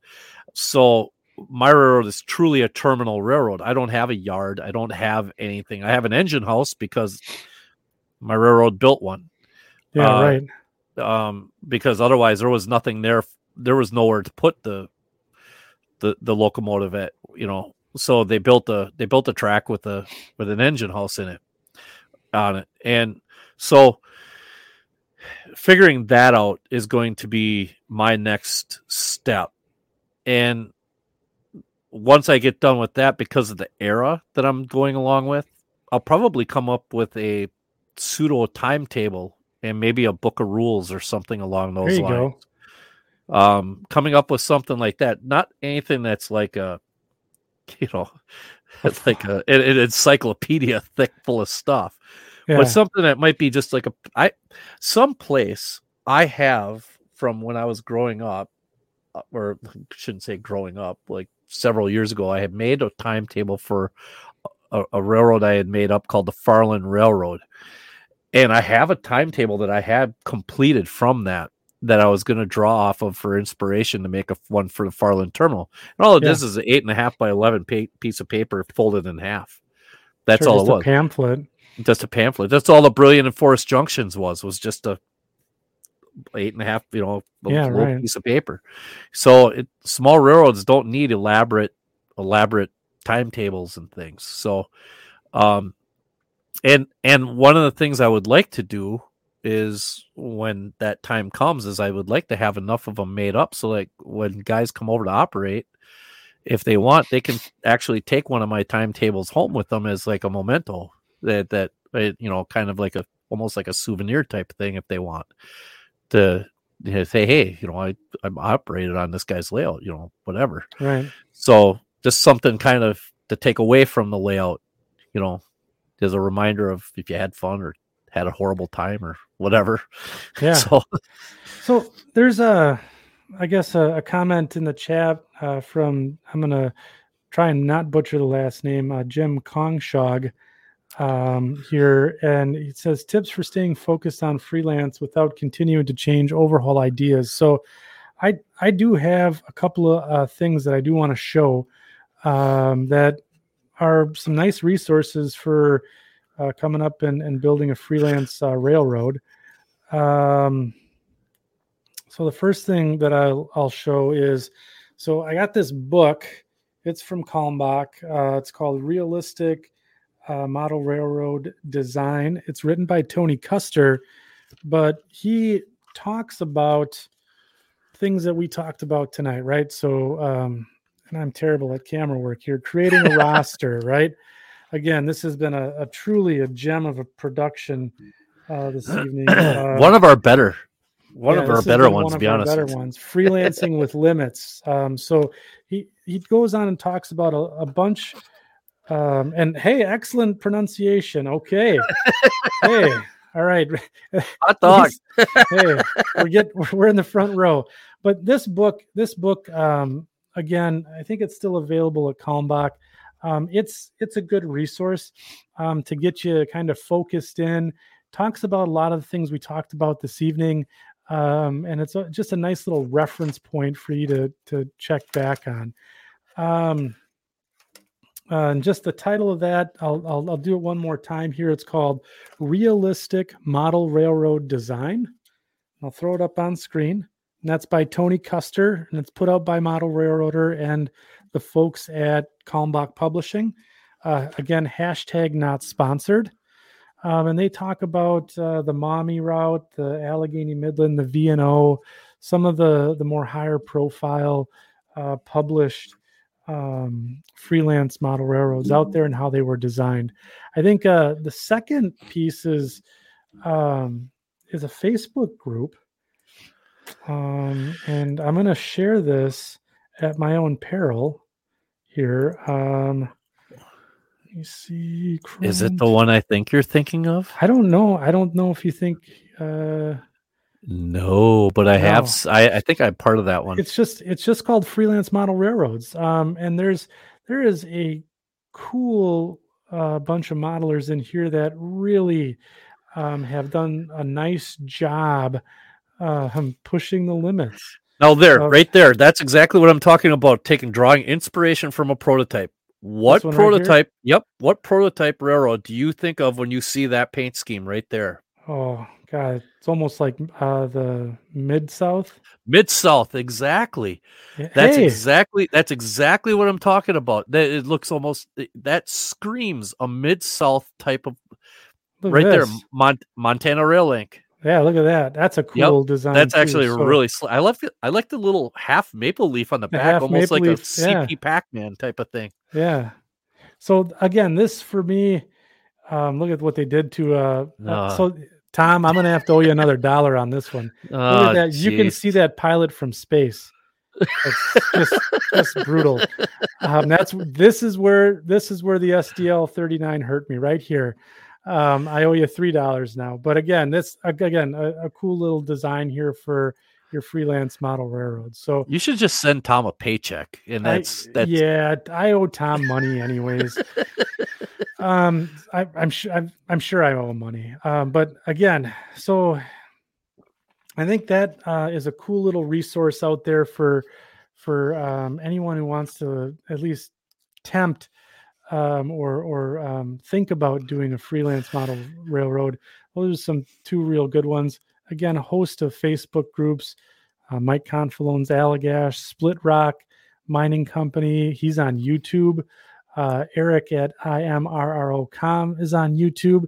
Those are a couple of really good resources out there as well for freelance model railroading to really get some good ideas. I know I've been following those guys for a long time as well. So, that's that. I guess I'll turn to the chat here. We're carrying 2 hours. We got 32 people still following the stream. Again, thanks for sticking with us all night tonight, folks. Are there any other questions or comments about freelance model railroads that you guys want to bring up? I think this is a really hard topic to discuss, to be honest with you. It is. Because it's so open-ended. It really honestly is. There's no wrong way to do any of this. There really isn't. Sure. Now, there's one benefit, what was talked about earlier. There's a benefit to doing freelancing compared to doing a prototype. In freelancing, nobody could tell you that you're doing it wrong. Whereas in prototyping, that was never there. That was never there. That was never there. Okay, granted, that's great. I've had to take, that switches backwards. Well, if I didn't do it, I'd have to cut through a concrete wall in order to make the track go the way it's supposed to. So I flipped it to make things the way, the way we need to. Whereas freelancing, Yeah, it's kind of anything goes. There is no blueprint, So Let's see here. So I have a question here from Jim. Do you have when doing freelance, do you use real locations for interchanges or fictional? So I got something. Let me see here. I think I can share on that.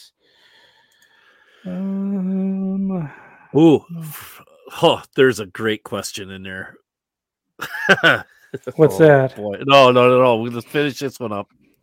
Okay, so I'll give. Let me share the screen here. Let's try this one. So what we have here is my diagram for the Mascoutin Valley Northern Division, and I actually use real towns for the interchanges and the different locations. Let's see here if I can zoom in on this so you guys can see it a little bit.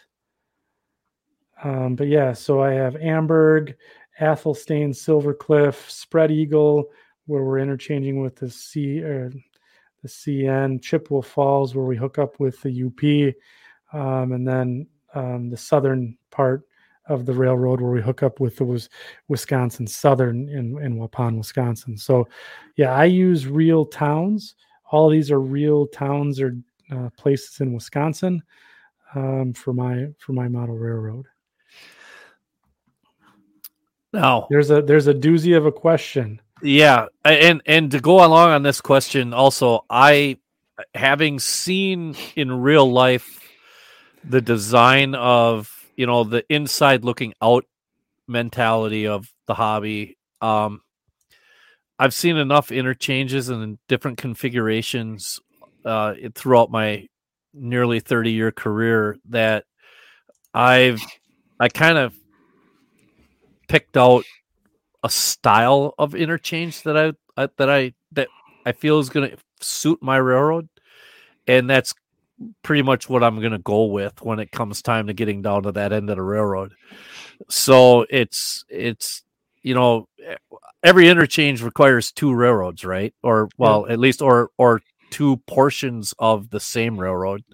So there's always going to be give and take on that, and usually the layout side is always you always have the point beyond, like what's beyond what is physically there, right? So sometimes that has to play into your interchanges, and if you have a big enough layout, you don't have to worry about interchanges because you can use your staging as your interchange.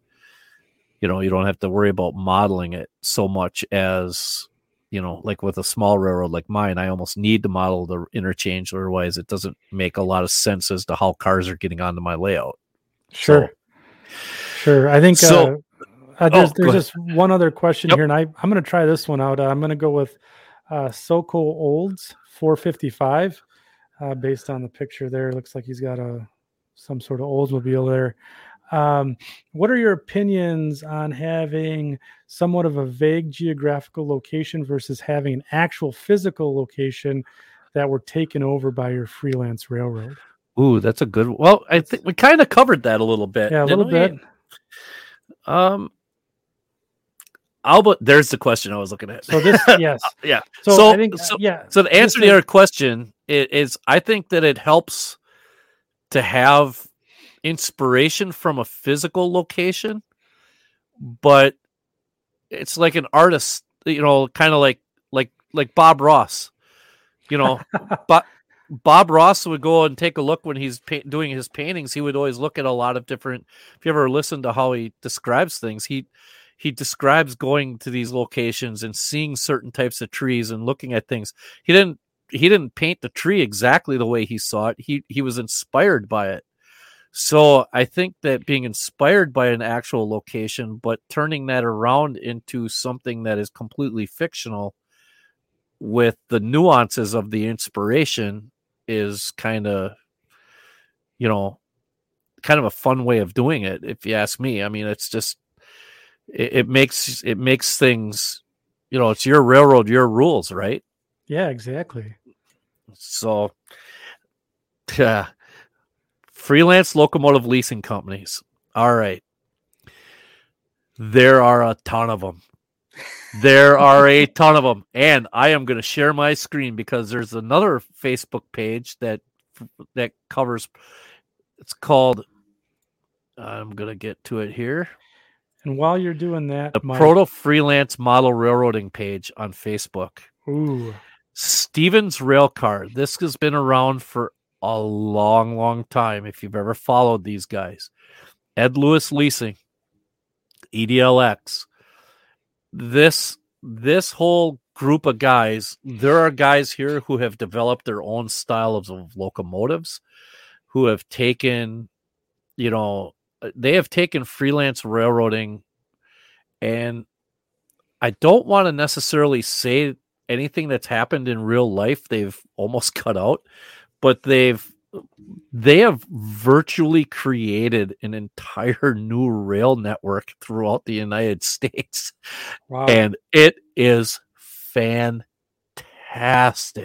Now, one thing about this lease, if you notice, it's very simple, but yet it has nuances of EMD on it with the little herald here.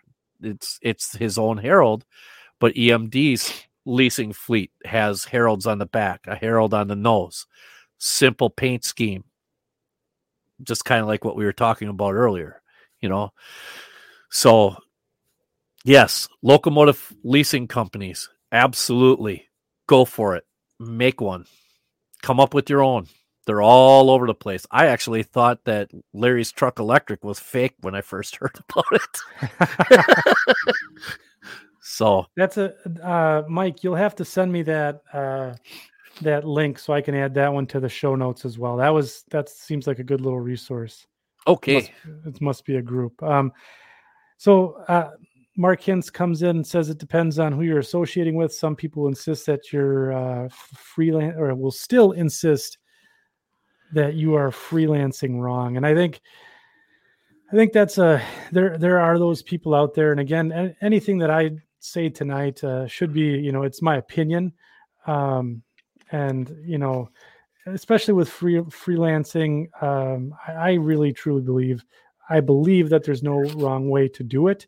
I just believe that there are ways, or my opinions are kind of what I'd like to see happen on my railroad. So I think from that standpoint, yeah, there are going to be some people like, yeah, you're doing it wrong.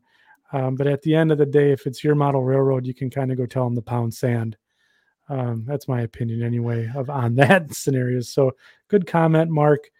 It is true. People are out there that tell you it's some guys can hand them a bag of $1 million, but tell them they got to walk 10 feet over that are right to go pick it up, and they'd complain about having to move 10 feet that are right to go get it. Yeah. What my dad used to say that no, I shouldn't even say it. We'll save that one for when you guys meet me in person. Those are post show notes. those are post show notes. I don't want to get canceled here in our first year. I gotta try not to get canceled here. So, okay. So this has been a really good show tonight. I think if we only scratched the surface on freelance model railroads. I think this would be a good topic for broken rail. Absolutely. I think we need to deep dive this one. And so I'm going to make one more plug here for the Facebook group. That's where we do our recruiting for broken rail. So make sure you get over there and check us out on the Facebook group and join the online community there. Pretty much a post or two is happening every day out there from either Mike or I or some of the members. So been very active lately. Been very active lately. Yes. So go ahead and join that. We post all of our upcoming shows there, upcoming topics, and people in the Facebook group have also suggested topics for shows. Mike and I take those under advisement there. So again, I think this will be a good freelance model railroads. It would be a good broken rails. So if you want to participate on that live stream, sign up on the Facebook group, hit up Mike or I with a DM, and I think we should get some of the section crew on the show here to talk about their freelance model railroads. So absolutely. Love to talk to some of these guys. I know it. I do. I like you, buddy, but I'll tell you what. Tell me, we need some new blood in here. So yeah, again, 33 people right up to the end here. I just want to thank everyone in the chat, all the good participants tonight. You guys really make this show fun. And again, we encourage feedback. So hit us up, make comments, share this podcast with your friends, share this podcast with your enemies. That'll teach them. That'll teach them. Make them listen to this. Yeah. So yeah. No, not again. Yeah. Right. So again, Mike, did you have any closing thoughts tonight before we tie up for the evening? Yeah, I hope that nobody thinks that we tried to come off as, either one of us tried to come off as like this is the absolute guide as to how you should be doing something like this, because when it comes to freelance railroading, the world is your oyster. You can do whatever you want. These are just merely suggestions that if you want to try to make it realistic, that these are just some factors that you should think about, and because, like we've said before, you're going to have the naysayers, and we spend an awful lot of money in doing this. And freelance railroading, boy, I tell you what, sometimes you spend more than what you would in the prototype world, because you kind of tend to want to overdo things. So, it's just take the time to have fun with it and enjoy the time that you're doing building. It's model trains, you know, right. It's not going to change the world, but you can change the world in your basement. Remember that. Ooh, that's a good history. That's a t-shirt. That's a t-shirt. Maybe that's how. I think we just stumbled across our walkout line here on the outro. Oh, maybe. I've already forgot what you said. It was so profound. Well, you could change the world in your basement. You could. That's right. You can change the world in your basement. Yep. Yeah. Welcome to the Second Section podcast. All right, gang. So again, this was, for me, it's a fun topic. I've always enjoyed the freelance. I really, here's an idea.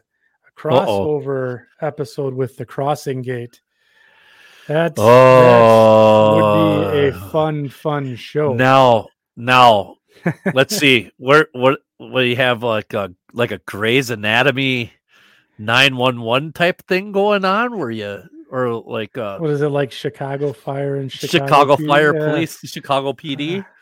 Or what is it, like when the Harlem Globetrotters showed up on Scooby-Doo?